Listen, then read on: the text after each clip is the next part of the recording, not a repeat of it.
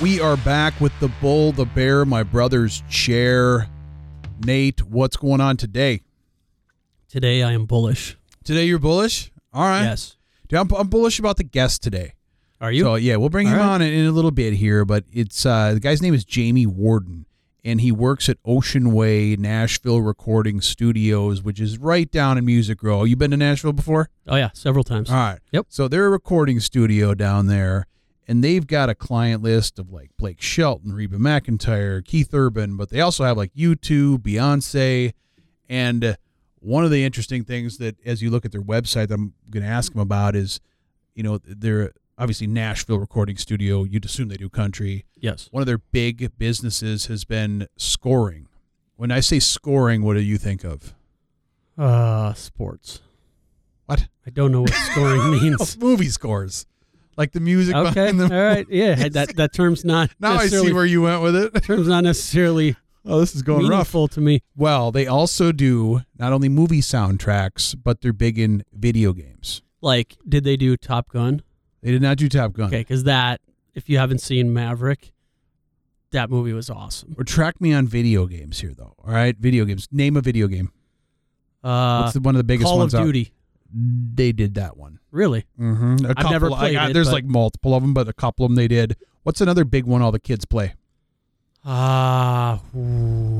Starts with a Fortnite. They did Fortnite too. So cool. I mean, also obviously, have never played that. You think about the guy's been in the business for 30 years. Think about the evolution of the music business from CDs to digital. Obviously, that messes up recording studios. They got to pivot. And think of technology, how easy it is for some guy to record in his bedroom and put it on Instagram.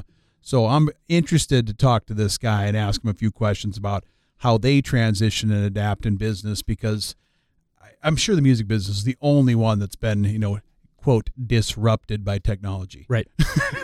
Yep. So we'll bring him on in a bit, but for now, let's go what we're bullish and bearish on. Want me to start? Right. Let me go first. I'm bullish. Right. I feel like you're going to be bearish. I'm Today bullish. I am. Okay, I am bullish on, I'm not bullish on inflation, but I am bullish on interest rates. And let me explain myself. Okay. We've been in a long period of low interest rates. Yep. Low interest rates typically help which sector of the consumer? The low interest rates help the spenders. The spenders. They're earning money. They're buying houses. They're buying cars, boats, fishing boats, surf boats, like whatever they're doing. They're buying, Yes. right? Low interest rates. Loaning, borrowing, and buying. Yeah, I got a home loan a couple years back at 2.9, 30-year fixed. Mm-hmm. Pretty good, right? Pretty good. And now we see rates going to 6% on a 30-year. Yeah. And what's everybody say? Wow, rates are super high. Sky high. Well, when you look at, in fact, I was talking to a younger person in our office. He's like, well, 6%, so high. Like, I don't know what the average is over 40 years, but it's probably in that 6 to 7 range. Yeah, the median So, probably is it's somewhere average, in 6 but anyone to 7. under the age of 40 or 45 has never seen like high interest rates. No, in their adult years, in home buying time of 2009 plus, rates have been extremely low. But yes, Right. relatively speaking, they're high to then, but median-wise, they're not. And you talk, I haven't got to my bullish part yet, but Okay. you look at Because I hope you're not bullish on high mortgage rates. No. You look at an interest rate like a mortgage payment at $300,000. Yep. At 6%, it's roughly $1,800 a month. We're just talking the straight mortgage and principal and interest. Mm-hmm. At 3%, it's $1,265. That's $600 a month. Yeah, so That's a major $550 a swing. month. You talk about gas, right? Let's say Yep. you're spending an extra $100, $200 a month. Extra tank of gas. Right, all of a sudden, basically plus doubled. energy and all, you're at an extra $1,000 a month just for the average person to live. Mm-hmm. That means you take home $1,000, you make 15 to 18. Like you got to make 15 to 18,000 bucks Right. to pay. Right. But here's why I am bullish on that: Okay. is that retarees for years and years and years, when you're trying to make an interest rate on your money and live off it, have been in the opposite position. I would right? agree. You go get a CD. 50 basis points, like that's not very good. I was lucky if there were 50 basis See a points CD a year today, ago. a 2-year, I looked online on the interweb, 2.5%, right? Yeah. It's not 6, but Right. it's 2.5. You look at annuity, you look at, all the 10-year, which drives a lot of it, right? Interest rates are coming up, which, setting aside inflation for a moment, because everything's more expensive, if inflation, kind of calms down a little, Will. there's going to be opportunity, and there is, for people to have interest-bearing vehicles. Yeah, and I would say the retirees too. They're not only saving, they're not spending as much. Correct. Their house is what their house is. They might want to get a new car, but they usually have one that's drive good it for another year or enough, two and see what happens. Yeah, they're past the stage of needing that. So new I feel vehicle. like we're getting in. I mean, not just from a financial planning, but we're getting into a stage where like there will be opportunity for people to say, how can I earn 4 or 5% on my money without taking substantial amounts of risk. Right. And so that's just a period that we haven't seen for a long, long time. So also, most retirees that are in Social Security ages will get a lift on Social that. Security. I was actually looking the other day, and I don't know when the Social Security cost of living stuff comes out, but they were saying at current rates and current inflation and however they calculate it, it'll be somewhere between 9 and 11%. It was 7 last year. Yeah, 9 and 11% cost of living. So there you go. All right. Well, I hear you on that. So I'm going to go bearish, but it's along those lines. And I'm a little bearish on where the economy itself is headed. Ooh. Well, I mean, not so much the market. I think the stock market maybe has some wiggle room left in it, but I think it's kind of done what it's done. As Binger would say, it's a healthy correction. Yeah. My TD Ameritrade account, it's not so healthy right now. But anyway, so you look at, when they do raise interest rates, that's spending. Yeah, sure. My car costs more, my house costs more, but also who else in this world borrows money to spend? The government. And invest. Government creates the money, I think, but companies, right? Yes. So businesses will borrow, they'll invest in buildings and people and all these things, and if those rates come up, they're not as attractive for them to borrow money and not spend on boats and frivolous things, but in people. Yeah, and as the Fed raises rates, and that's what they're trying to do. And even the interest rates raising, has already not smashed yet, but will smash home prices. Every 1% that interest rates rise, you lose 10% of your buying power on a house. So if I could mortgage at 3 and I was going to buy a $500,000 house, my 4% mortgage will only afford me a $450,000. Yeah, so look at your it's going to come under control. 6%, $1,800 mortgage versus 3%, $1,265. $550 per month. And if spending slows, companies slow, borrowing slows, you already have seen the mortgage industry lay people off by tons, the thousands. And I think a lot of that will kind of follow along the way. I think we got a ways before we're kind of out of our behaviors. Think about the guys and gals that have been full-time in mortgage refinance. They said they couldn't keep up. Years. 2 years ago, they said they could not staff enough to do it. It's gone. Mm-hmm. Yep. And overnight, and I think it was one of the major banks, I think, just cut 1,000 people last week. That was like a 60-day period. Where it went from refi to off. Rates are going up. Yeah. So I do think that we're in a bit of we're going to kind of have a long pull through the economy here. That's just my thought. Healthy correction. You can call it a healthy correction. I think, to that point, it shouldn't be a surprise. You go out and you can't find, a boat to buy or a house to buy. But you look at some of the stocks. How can it stay? Remember in 2021, right? Pandemic, all of a sudden, or 2020, all of a sudden electronic, everyone's going to go electronic, digital. Zoom, DocuSign, all those went, they were up, I don't know, 60, 80, 150%. Right. Not because of revenue, just because of their revenue increased, but the thought process, everyone's going to go digital, which is true. It's kind of like the electric car thing we talked about back on an earlier show. Mm-hmm. Right? We're energy independent. We're all this. No, we're not. It all gets hyper inflated way before things even show up. Right. And so you can also, I guess you can't complain too hard. You can't get too bearish on this topic because you have enjoyed a fairly decent economy for 10 years. Yep. So if we get what Binger calls a healthy correction, you got to kind of put it all in perspective. I can't just look at this year. I agree. It's going to take us some time. As Binger says again, we're going to grind through it. We're going to grind higher from here, hopefully. Oil spring. Grind higher. Very good. Well, Nate, I'm going to take, since I'm a music buff here, I want Jamie Ward's interview today. Yeah. Scoring. All right. You just get out of here. Let me get Jamie in here. All right. Deal. Well, great. Happy to bring on Mr. Jamie Warden, who is the operations coordinator from Ocean Way Nashville Recording Studios, which is in the heart of Nashville's famous Music Row. And they are one of the world's finest recording studios. And if you look at their client list, you'll see people like Blake Shelton, Reba McEntire, Keith Urban, Kenny Chesney, the who's who of Nashville. Outside of that, you see names like U2, Celine Dion, Beyonce was even in there. And then one of the things we'll get to is kind of how their business has shifted from not only music, but to other types of recording and scoring in there. Now, Jamie, we appreciate you coming on the show today. My pleasure. Thank you for having me. And now you've been in this, the music business, so the business side of music for over 30 years now? Right at, a little over 30 years. My first job, quote unquote, where I got paid to do something with music was I was still in high school. Okay. So I was actually working at a music retail store that sold musical instruments, and they had a rental department where we rented out gear, on the weekends, different people who wanted to do events. So on the weekends, I ran the rental department. Got it. And you've come a long way from the rental department, because I know you work in record label operations, sales distribution, artist management, live events, and you yourself have worked with some of those names I mentioned, like Bon Jovi and Curtis Mayfield and U2, and a lot of those projects that have come through there.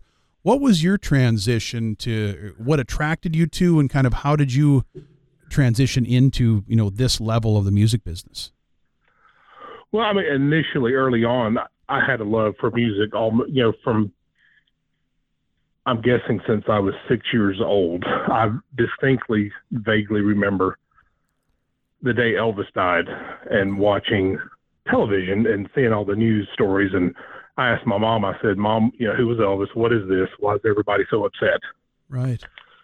And, she was telling me about it. And of course you watch all the news and you hear the performances. And that year for Christmas, I got some Elvis 45s. Okay.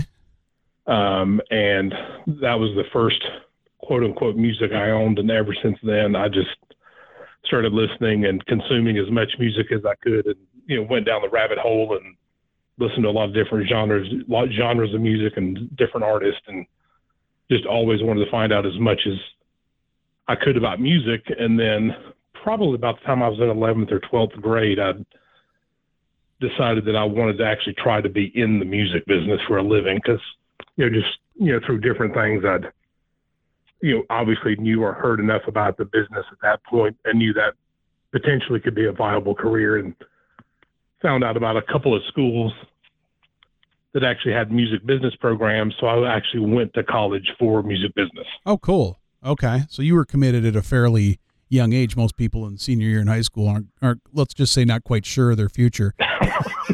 Correct. If we ever are, right? And I will say I'm very fortunate and blessed in that regard, because I knew at a very early age and just went after it. Sure.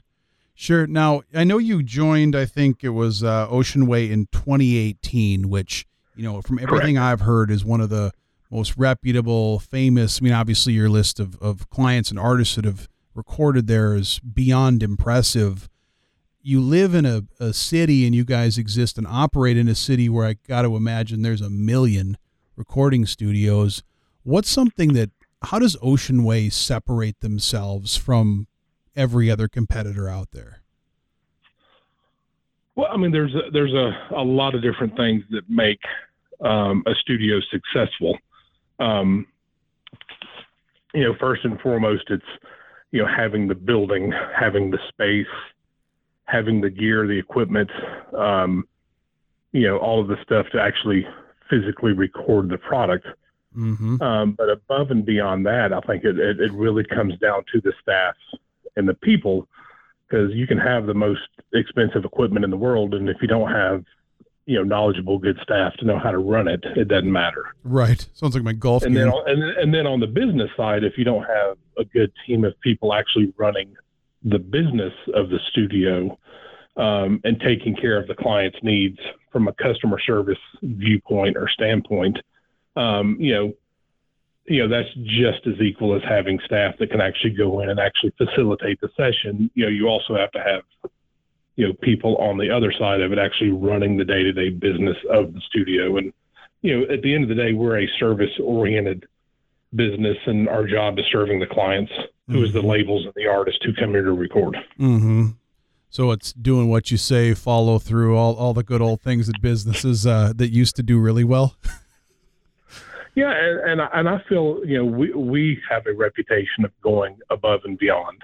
Mm-hmm. As far as serving the clients, we do have, very high-end, high-quality, gear. A lot of it's vintage gear that's not necessarily as easy to come across anymore.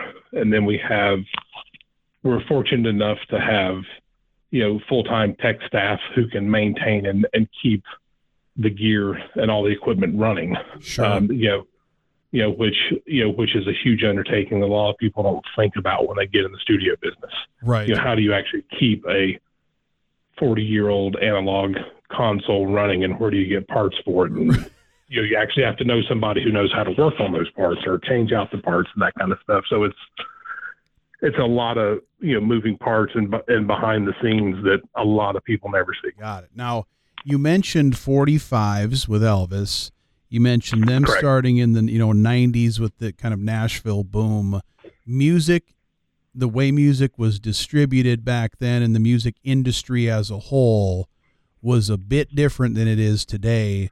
Talk Correct. about kind of your experience and how that business has changed and how the artists themselves had to pivot and look at their business. Yeah, so the record business started off as a physical product where you're basically recording music onto some sort of tangible physical piece of product. So originally it was, LPs, 45s, then it became cassette tapes, 8 tracks, and then, CDs came around in the late 80s. Mm-hmm. So, but even then it was always a physical piece of product. Right. So record labels, would basically record artists.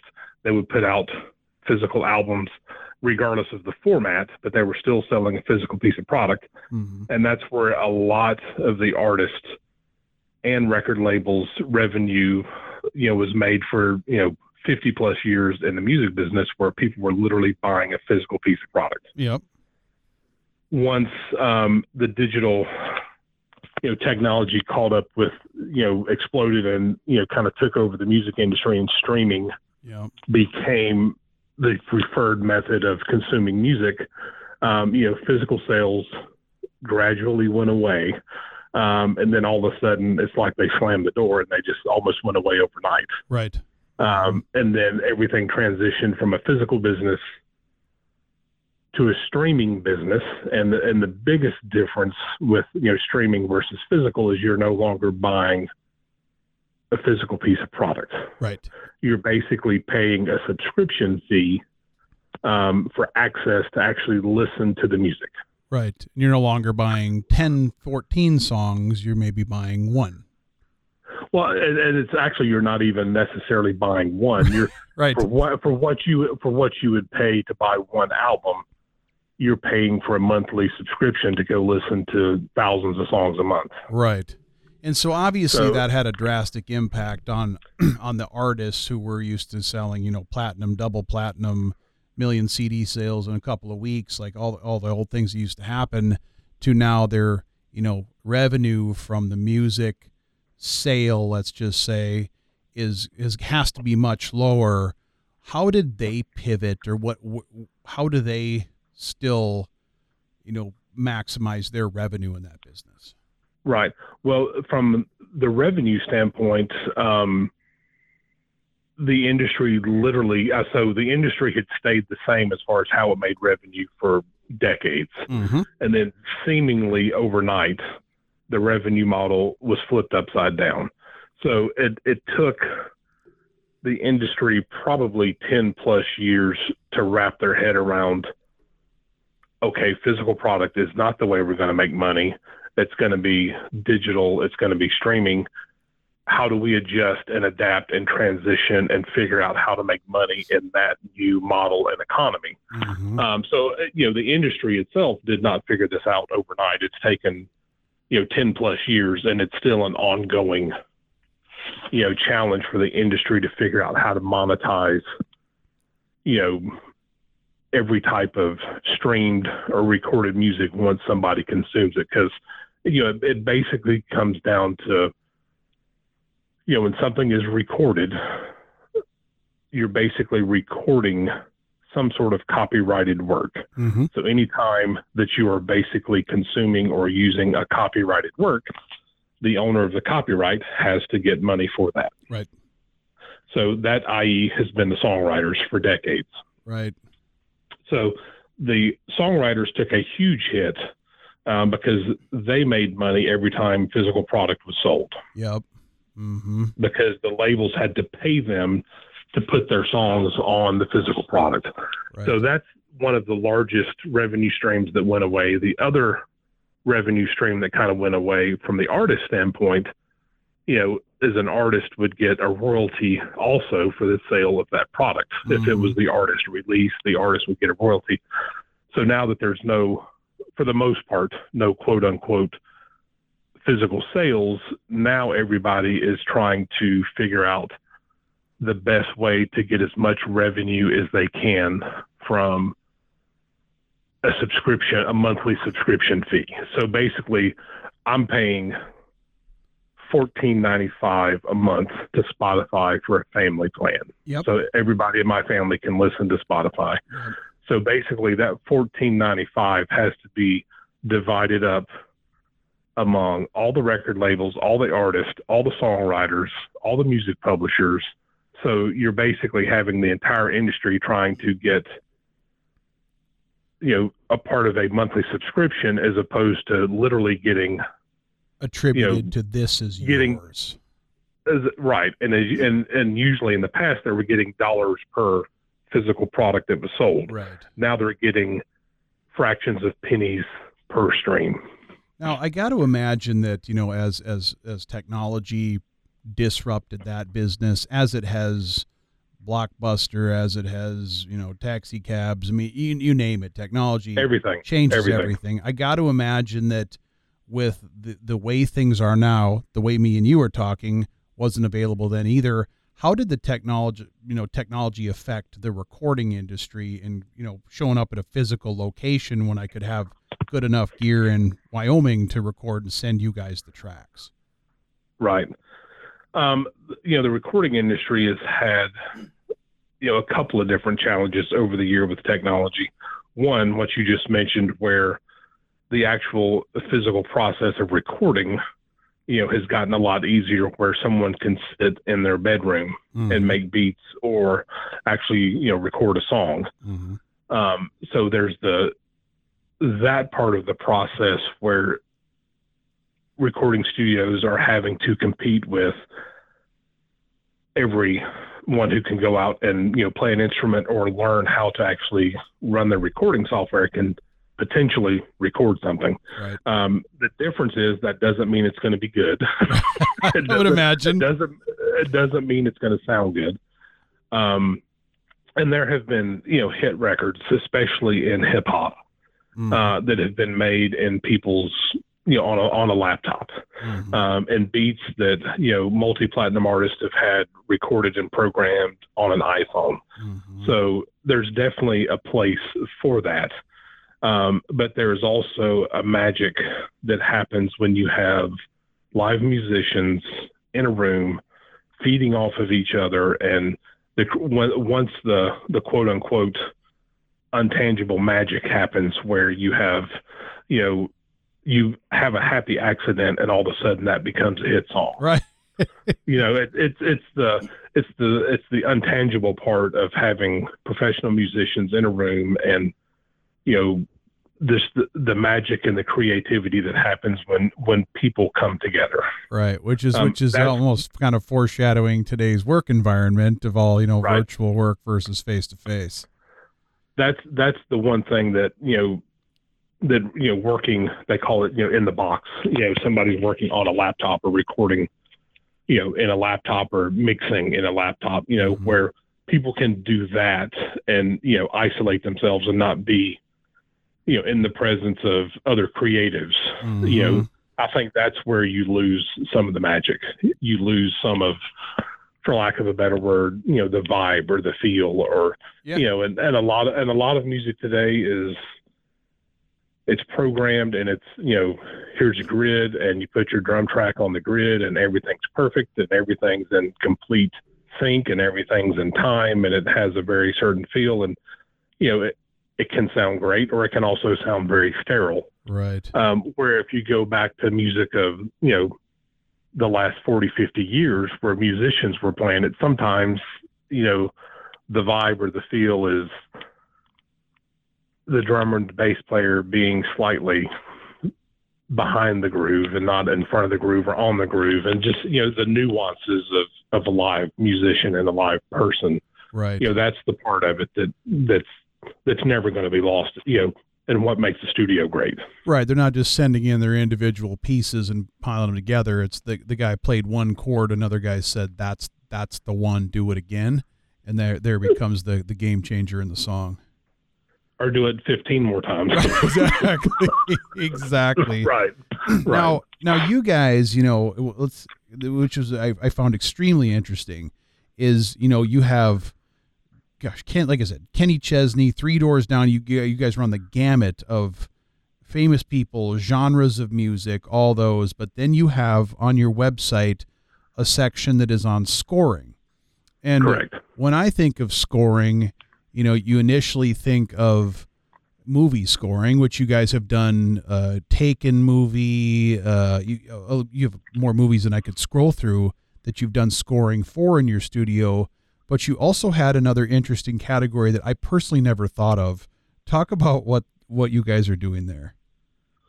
So, a transition that we intentionally, or excuse me, not a transition, but a market that we intentionally went after here at the studio, 10 plus years ago. And that was in part largely due to the vision of Pat McMakin, who's the director of operations here at the studio.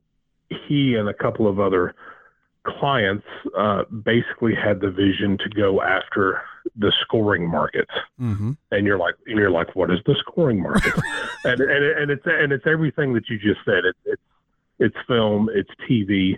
The other market that you were alluding to is video games. Mm-hmm. And it could be anything and everything in between. So we slowly started getting a couple of clients, hey, come try out the studio, come try out Nashville. And, initially, there was a stereotype of Nashville that most people would immediately think of, well, nothing comes out of Nashville but country music. Right. Or Christian music. But, Nashville was not what they would think of when you think of scoring. Mm-hmm. So in the past, in the history of, the music business, most scoring was done either in New York or LA. Sure.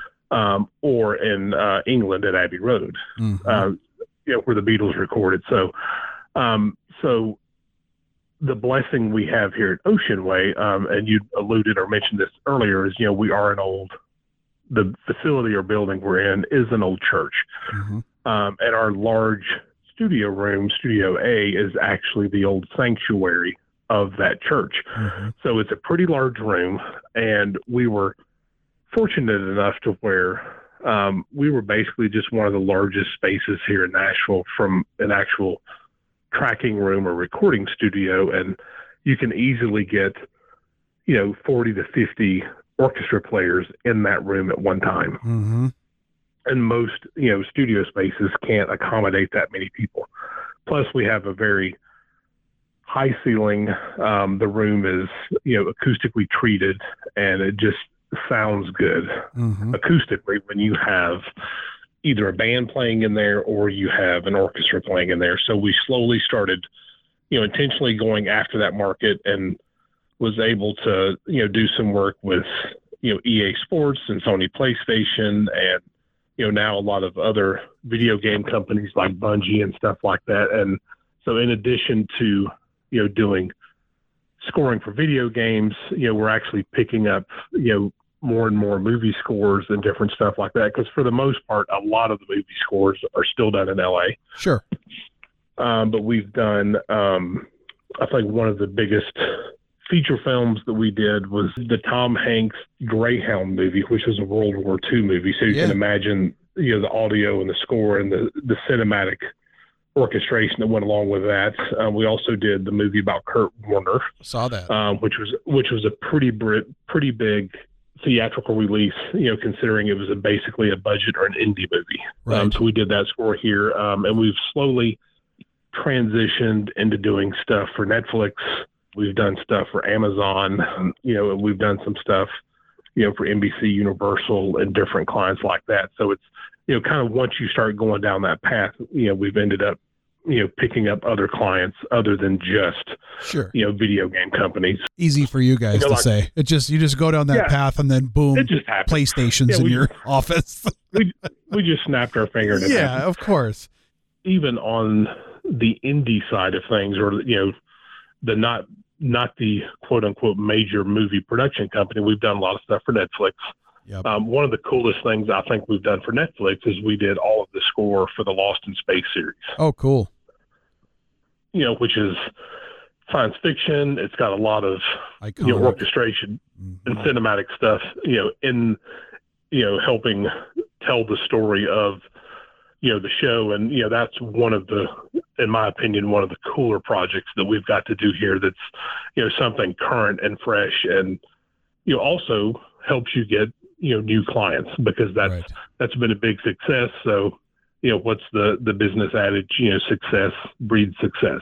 Right. Absolutely. So when you can tell people you've done a Fortnite or Beyonce, a Lost in Space, or Lost in Space, that gives you credit, right, in that world. And then our music history speaks for itself. Right. Your music history. But we've gotten enough video games, we've gotten enough film score, and enough music where we have a good reputation, and we've been able to maintain that, right, and hopefully continue to do so for years to come.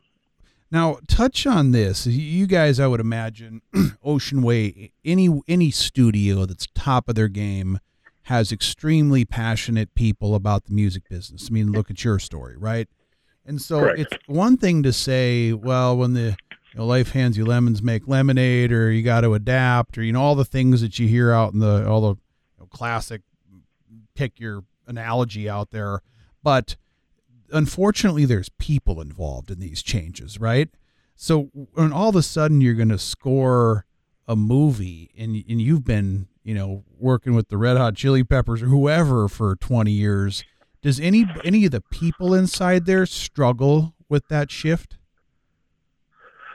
Of wait a minute, we're music people. What are we doing here? I don't know that I've seen that struggle per se. I think, in Nashville, a lot of the music that's recorded is quote unquote country music. So, there's a lot of studios in town that do country and other genres of music. So, there's definitely a network or a circuit of first and second and third call musicians who basically make a living, and they're playing in a different studio 5 days a week. Sometimes they're playing in 2 different studios in the same day. Got it. Mm-hmm. That still happens where musicians are, going from place to place, recording different things for different artists. Sure.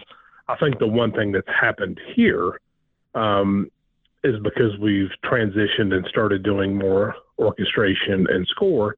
Mm-hmm. That's given a lot of the players who their primary source of revenue may have been the Nashville Symphony or, something similar to that. Mm-hmm. We've actually given them, potentially the opportunity to make more money because now there's more work coming to Nashville that actually, is outside of, bass, drums, guitars, keys, right. So, when you've got a 45-piece orchestra on something that's, there's the more work that, so anytime we have a huge session here, in the past where we might be, have 8 or 10 musicians on employment, from the label or, the producer, client, whoever that day, now there potentially could be 40 to 50 musicians in here. So right. I think we've not necessarily gotten a lot of resistance, I don't think, from the musicians because we've actually provided them a new outlet of revenue, right. which in this economy, in the music business, you have to have more than one revenue stream. Jamie, what else do you do in your spare time? And obviously you must pour hours into this job and career and all those things. What's a good outlet for you? What do you do in your spare time? In addition to, obviously working here, and teaching at Belmont, I'm also a husband, a father, so I have, family, kids, family responsibilities. But one of my side projects that I have been, passionately working on for the last year or so is I'm getting ready to launch an actual podcast. Nice. Here for the studio. It's going to be called It's Gonna Be Great, the Ocean Way podcast. And It's Gonna Be Great is kind of the slogan we have around here at the studio. Mm-hmm. And when something is going great, you can literally say it's going to be great. Or when it's a train wreck and you see the train wreck coming and there's nothing you can do about it, sometimes all we can do is say it's going to be great. So just repeat it 5 times to yourself. It's going to be great. Right. It's going to be great. Cool. Tap your red shoes together. But what kind of things are you going to do on the show?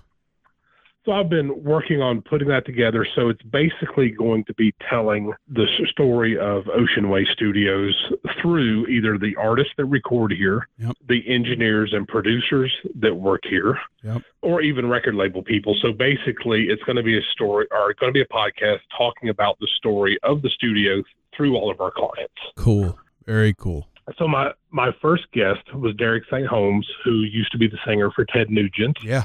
I've had several blues artists like Eric Gales, Joe Bonamassa. I've had bluegrass artists like Rhonda Vincent, who is the Sure, current queen of bluegrass. Yep.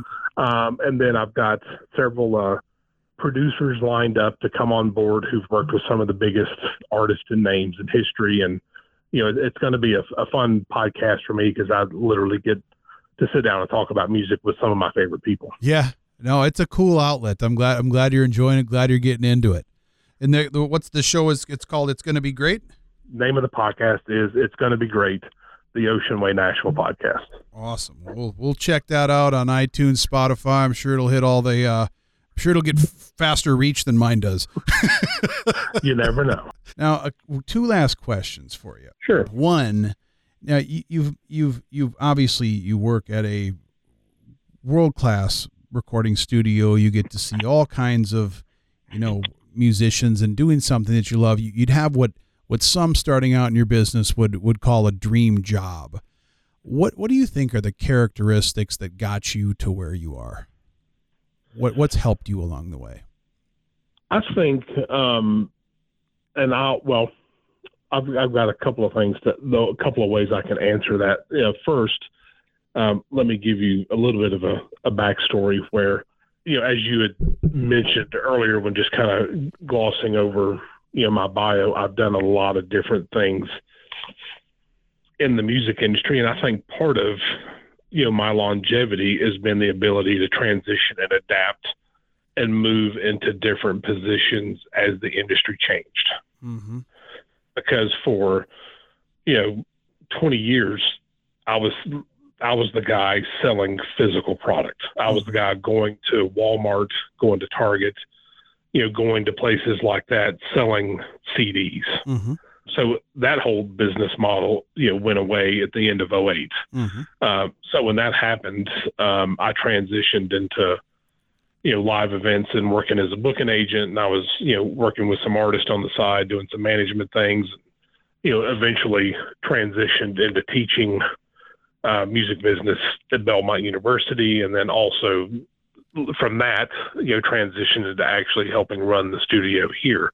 So, part of it, to answer your question, is being able to adapt and adjust with the industry as the industry changes, just, being able to, for lack of a better word, reinvent myself. Sure. As I've had to do that. And, and the industry as a whole, in my opinion, has to do that. The industry's had to reinvent itself as far as the financial side of it.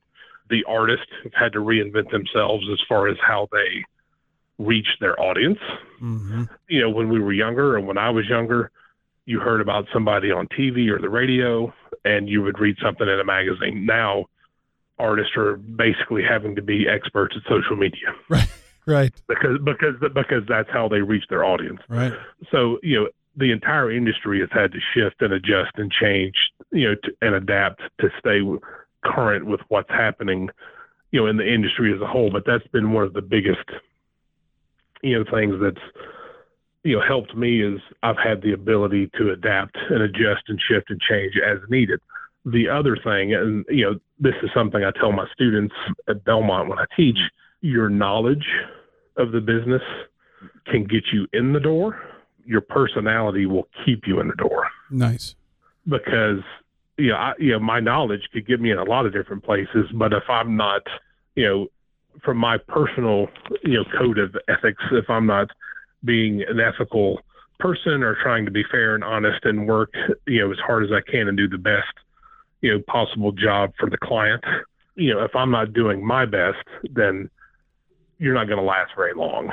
And it's, going above and beyond. And the music industry as a whole is a service industry as far as the people in the business, because we're serving our clients who are the ones making the music.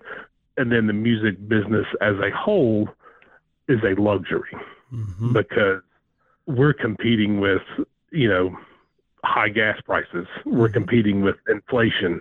In 2008, when the economy tanked, I was literally selling CDs, and I knew things were going to get pretty rough when I was having to go into a retail store and try to convince them to buy some CDs. And they were basically telling me their customer was either having to decide if they were going to buy a gallon of milk, a gallon of gas, or a CD. Right.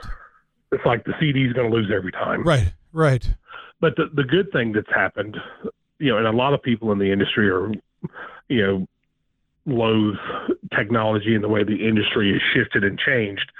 I feel it's actually as a whole been better for the industry, because now as a music fan myself, I can consume more music now than I ever could. Right. Not just what the label is feeding you. You can find it all over the place. And it's also not cost prohibitive to actually, consume music. In the past, you were also limited to what I can afford to go buy. Totally. Well, now I'll pay my monthly subscription gladly and go listen to anything and everything I think of. Totally.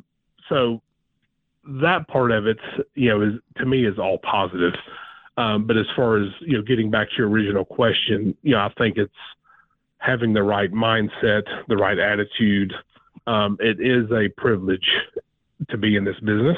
It's a luxury to be in this business. The fact that people are still, consuming music, that's always a positive thing. So it's just, it's up to us to figure out how to adjust and adapt and make it work. Absolutely. Yep. Oh, well said. Last question. This is just as the selfish music fan of mine, and I appreciate all the time you've given me, but what has been one of your favorite surreal experiences in that studio? I mean, you've obviously seen all kinds of things, but what was one of those times where you're just like, man, this is surreal? There's been a couple of things, and a lot of it just 100% goes back to my personal preferences in music. Sure. I like traditional old school country. Yep. So like, I grew up on Waylon and Willie and all of that stuff, so a lot of that type of country I like, but I'm an old school rock and blues guy. Okay. So, so we've had, people come in, Bon Jovi was here at one point making a record, and, the era that I grew up, everybody listened to Bon Jovi. So, it was cool for me and fun for me to sit and talk to him for 5 minutes. Yeah, totally. And, and I had actually worked at, Polygram Group Distribution back in the 90s, which was his music distributor. So we actually chatted about that. Sure. Cool. and chatted about some of the same people we knew. So it's cool getting to talk to artists, even if it's for 5 minutes. Totally. I've got to have conversations with Bon Jovi. I've got to have conversations with, some of the guys in Leonard Skinner. I've got to, I got to sit and talk for probably 30 minutes one day to Billy Gibbons from ZZ Top. Yeah. And to me, that was surreal because, I mean, he had literally just got back into the U.S. after COVID because he was, stuck in another country. Yeah. So we weren't even talking about music. We were sitting there talking about COVID and, what's Nashville doing with COVID and, hey, I've been stuck in Italy for a year, So just some of the conversations and some of the things you get to be a part of, that, that's where you get to pinch yourself some days. And it's like, I can't believe I get paid to come sit here, sit and talk to the guys from Leonard Skinner or ZZ Top. No kidding. Awesome. Yep. Well, congrats on your success, Jamie. And I sincerely appreciate all the time you spent with us here today and for coming on the show. So next time I'm in Nashville, I'll look you up and knock on the door. I'll be like, some weird guys at the door asking for you, and you'll be like, tell them to go away. Not a problem. We'll say hello. Very good, Jamie. Well, I appreciate all your time today. All right. Thank you very much. Thanks much.